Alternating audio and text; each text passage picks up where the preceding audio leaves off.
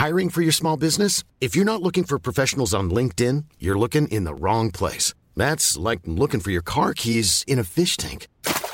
LinkedIn helps you hire professionals you can't find anywhere else, even those who aren't actively searching for a new job but might be open to the perfect role. In a given month, over 70% of LinkedIn users don't even visit other leading job sites. So start looking in the right place. With LinkedIn, you can hire professionals like a professional. Post your free job on linkedin.com/people today. Ryan Reynolds here from Mint Mobile. With the price of just about everything going up during inflation, we thought we'd bring our prices down. So to help us, we brought in a reverse auctioneer, which is apparently a thing. Mint Mobile Unlimited Premium Wireless. How to get 30, 30, bit to get 30, bit to get 20, 20, 20, bit to get 20, 20, bit to get 15, 15, 15, 15, just $15 a month? Sold! Give it a try at mintmobile.com/switch. $45 up front for 3 months plus taxes and fees. Promo rate for new customers for limited time. Unlimited more than 40 gigabytes per month. Slows full terms at mintmobile.com. Since 2013, Bombas has donated over 100 million socks, underwear, and T-shirts to those facing homelessness. If we counted those on air, this ad would last over 1,157 days. But if we counted the time it takes to make a donation possible, it would take just a few clicks. Because every time you make a purchase, Bombas donates an item to someone who needs it. Go to bombas.com/ACAST and use code ACAST for 20% off your first purchase. That's bombas.com/ACAST, code ACAST.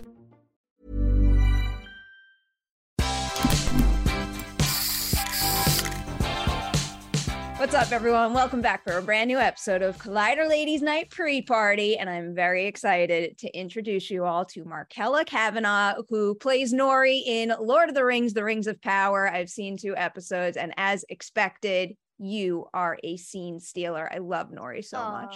Thank you. Thank you. She's so fun to play, so that means a lot. Thank you.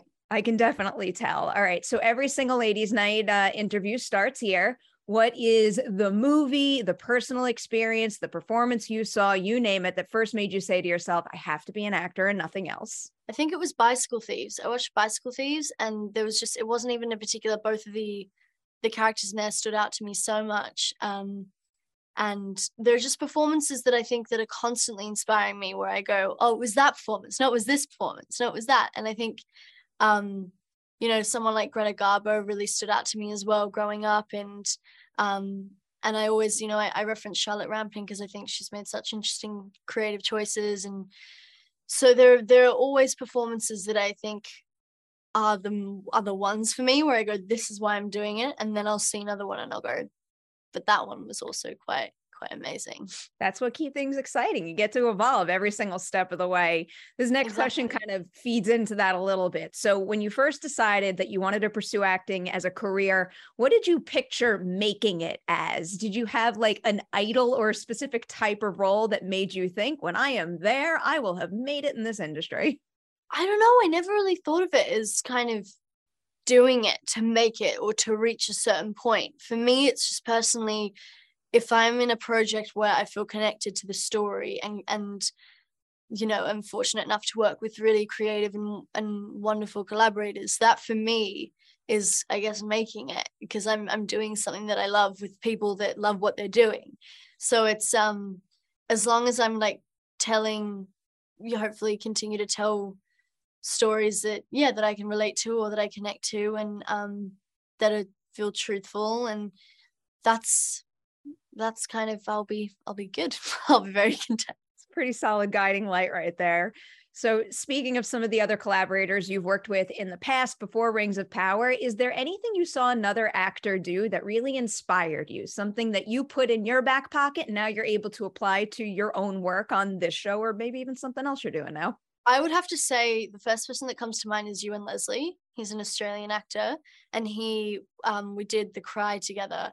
And I remember just being so, he was so wonderful to work with as an actor. And, if we had like quite emotional or vulnerable scenes, he was so present and would always check in afterwards. And the way that he treated the crew, I think, really stood out to me as well. It was just with such respect and like, just making sure that everyone felt kind of calm and like they were being listened to and heard, and like thanking crew for everything. And his attitude on set really stood out to me because he was playing such a really, like, I mean, if you've seen The Cry or if you haven't, it's just a really intense character, and it demanded a lot from him, I think. And so to see someone be in that headspace and then be able to just come out of it and be this really kind, incredible collaborator and person was, yeah, I think he's really inspired me a lot.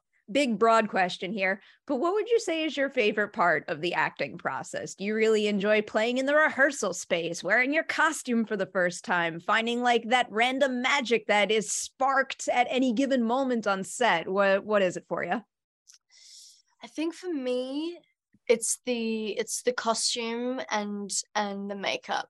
I think that's when I fully feel like I am the character, because beforehand, you know, the preparation that you do or the research that you do or the backstory that you do, that's all well and good, but then to actually have kind of the other layers come together, it also just kind of brings you closer to the heads of department and to the crew, because they've all had a hand in making that. So I think costume and makeup. Okay, I'm going to flip that around a little now. And in an effort to not make it a negative thing, what is your least favorite part of the process where you've kind of identified some room to grow for yourself and you're eager to explore that more in future projects? I think almost when you like finish a scene, it sounds really strange, but it's so easy to kind of to overthink literally everything that you've done.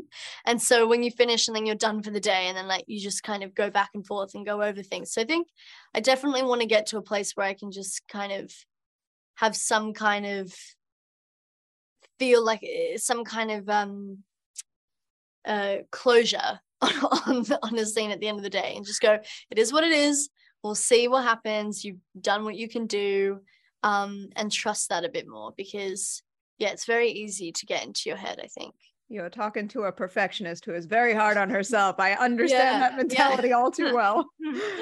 All right, let's get into Rings of Power full force now. First, because you brought up, the research part of the process before, but even before you get into that, what would you say is the biggest difference between the Nori that you brought to the audition process and the Nori that we wind up seeing in the finished show? Well, I mean, I didn't know who I was auditioning for, really. There was a code name, and I didn't know that she was a half-foot, and so I had no idea what I was doing. So it was just kind of, I had a really wonderful audition scene, and I prepared that with the circumstances that I was given, and then so it was just vastly different, I think, because I was obviously then told the history of the half-foot community, or like her family and their values and where they're at when we meet them, and so yeah, it's a very different leaps and bounds from, as in story rise, from where I was at in the audition, I think. Okay, so then you get past that part of the process, you're doing your research and your prep work, but even after all that, what is a quality of hers that you weren't able to tap into until you were actually on set? Something that really came to light in the moment that all the prep in the world could never have helped you achieve? Well, again, I think, and when I mentioned leaps and bounds before, it's like the leaps and bounds from audition to character is the crew.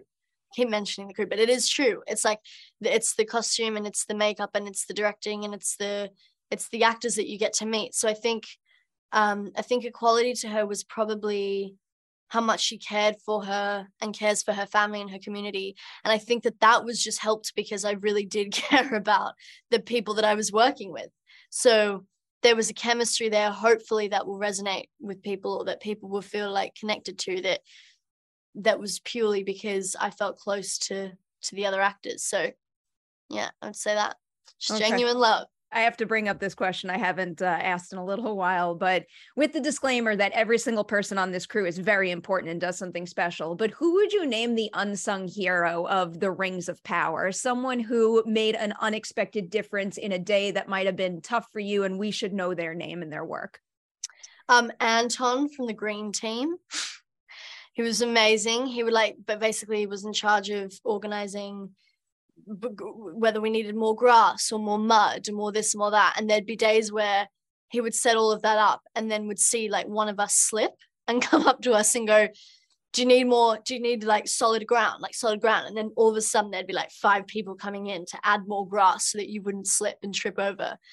I think it was that. I think that was quite, he was so, and he was always so joyful and positive, and he was working ridiculous hours. Like the crew were just working such long hours, and he was always so like, yeah, we're here and we're doing it. And yes, so lovely. So him for sure. I love the details like that are so important that we don't often think about or talk about. So I'm glad you brought that up. I was reading a little bit about your personal preference for more minimalist movies, and this could not be farther from that. So when you jump onto a set like this, what is something about, you know, what it means to step into a big budget fantasy realm that maybe wound up being more creatively fulfilling than you ever imagined it would be? Exactly as you said, I think I fell in love with minimalism. And what's been amazing about this is that I can see why. And I had an appreciation for fantasy, but it's different, I think, when you're in it. And I could actually see the pull towards it, because you can feel the same things and relate to the same feelings from a distance. So there's a bit of a kind of, you're slightly removed from the world. You're not looking at it going, oh, I recognize that street. I walked down that street, and like now I'm thinking of myself walking down that street. You're going, this is another world, it's another universe, but they're still experiencing things thematically that we do in our real lives. So it was just amazing to be a part of in that way. I just couldn't, it's made me appreciate that there's always a link between all kinds of genres in ways that you might not expect, I think. Flat out just described why I like movies and television so much, because sometimes it's just easier for me to process like real difficult human truths, but through a fictional story or something a little more fantasy based like this. Yeah, for sure. All right. So another part of the TV making process that always fascinates me, and I think in your case, it was filming 2 episodes and then taking that hiatus rather than just a pilot. And I know that hiatus is largely for, you know, writers and producers to assess what they got and then reassess the path going forward. But for you personally, what was something that you learned while filming those first 2 episodes that you were then able to apply to your work when you got back to set? Scale work. Yeah, it's like, so I'd never worked with scale before, and Daniel Wayman, who plays the stranger, and I particularly had a lot of scale work to do, and we had scale doubles who were just amazing and so like willing to get involved and be a part of it. And so we just had to really kind of establish another way to connect before a scene. So there'd be so many times where, again, crew being so accommodating, like they'd move so that we could look at each other before a take and like connect. And then they'd call action, and I'd be looking at either a tennis ball or the wonderful scale double or Daniel Wayman's face on cardboard, like looking really stoic and kind of just so funny. So I think it would be, it was the scale work. And we had like an hour of Scale Academy, but they would explain the technicalities of how it works. Couldn't tell you what it was because I'm just, maths is beyond me. But yeah, it was so interesting. Never had someone mention scale work before. I've never heard it referred to that way also, but obviously it makes all the sense in the world. Yeah. So we've talked about, you know, the ground and the terrain. You brought up costumes already. What about the production design? Because we do get to spend a lot of time in the Harfoot community during these first 2 episodes, but that design work is just so incredibly detailed. So is there any specific detail in that world that you noticed on set and you hope people don't miss when they watch these first 2 episodes, even if it's not in the center of a frame? In the costume, did you say? You could pick costume or the production design. Oh, the production design. I think that, so I will bring up costume because there's something that kind of stood out to me, and that I think you might miss the first round, maybe, but then we'll go back to and pick up on it, hopefully. It's like my favorite thing about the costumes. They're these apple seeds that, as an idea, basically,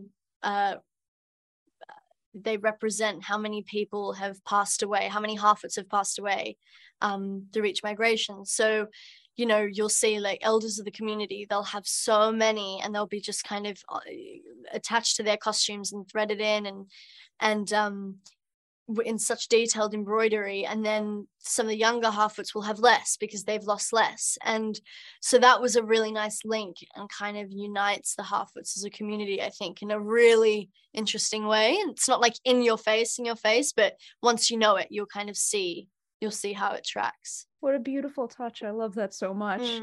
All right, getting into some specifics in each episode now. Like, one of the first things that struck me about Nori is the scene when, you know, they're out getting the berries and the wolf, and she notices the wolf print, is the way that she's able to keep so incredibly calm to not alarm everybody else. So just for you playing that kind of moment, where do you think that sense of calm comes from rather than, you know, her going into a complete panic and running off with everyone?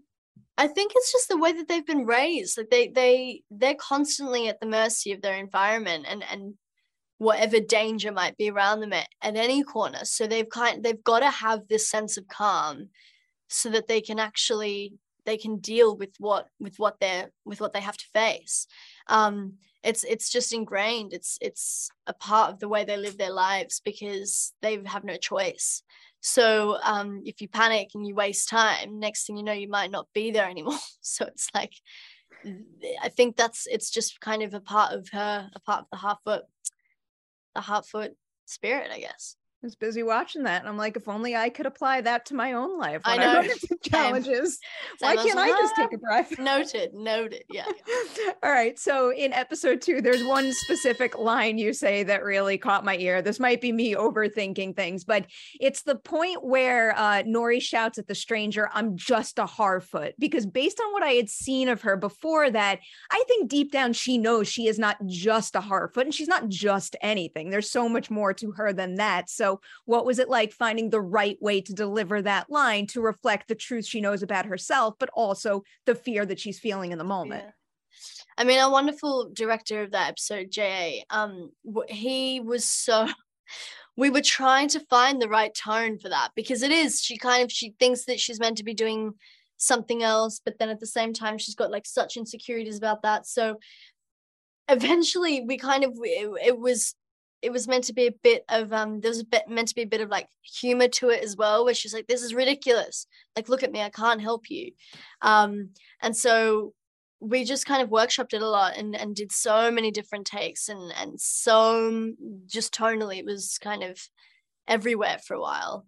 But I think the important thing was just almost like she's regurgitating what she's been told so many times, and it's that thing as well where, like, if you feel like you failed, it's you say what you've been told that you are, I guess. And for her it's kind of, you're just a Harfoot, so just stay in your place. All right, as we have to wind down here, we squeeze in some rapid fire questions, or not rapid fire. You can give me an answer and then elaborate on it if you want, but they're very random things, and they're some of my favorites. The first question is a zombie apocalypse question. So let's say a zombie outbreak happens and you're on the set of Rings of Power. You can select 2 cast members from the show to be on your team. Who do you pick to give yourself the best chance of surviving the zombie outbreak on set? Oh my goodness.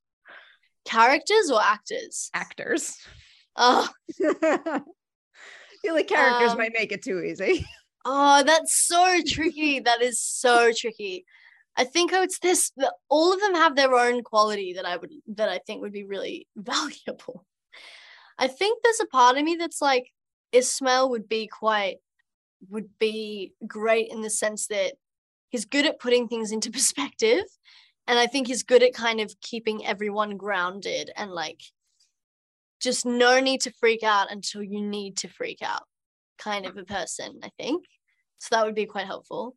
And then I think, Nazanin has a really good head on, you know, I think she'd find like solutions or ways to beat whatever was coming. But I also think Charlie Vickers is like that. I actually think Megan actually is also a great person to have because she's so, I just can't choose. This is what happens when you work with such a large group of great people. Yeah, I know. I know, it's tricky. All right, I'll squeeze in one more before they kick me out here. This has become one of my new favorite questions to ask. So this sparked from The Sandman and the character Death, her appreciation for the little things in life, which I don't think we talk about nearly enough. So what is something that is, it's something that may seem silly or seemingly insignificant to someone else out there, but it's just something important to you, a little thing that brightens your day on a regular basis? I think music, I'll have to say.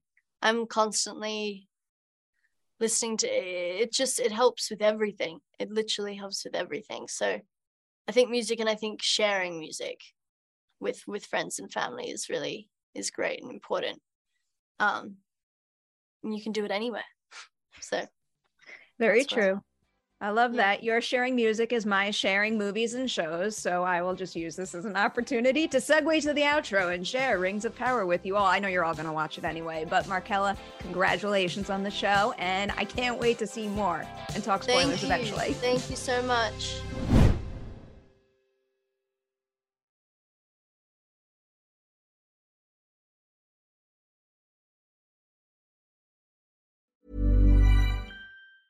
Hi, I'm Daniel, founder of Pretty Litter. Did you know cats tend to hide symptoms of sickness and pain? I learned this the hard way after losing my cat, Gingy. So I created Pretty Litter, a health monitoring litter that helps detect early signs of illness by changing colors, saving you money and potentially your cat's life. Pretty Litter is veterinarian developed, and it's the easiest way to keep tabs on your fur baby's health right at home. Go to prettylitter.com and use code ACAST for 20% off your first order and a free cat toy. Terms and conditions apply. See site for details. Even when we're on a budget, we still deserve nice things.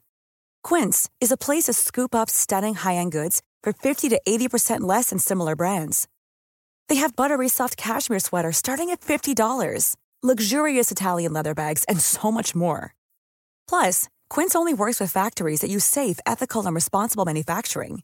Get the high-end goods you'll love without the high price tag with Quince. Go to quince.com/style for free shipping and 365-day returns.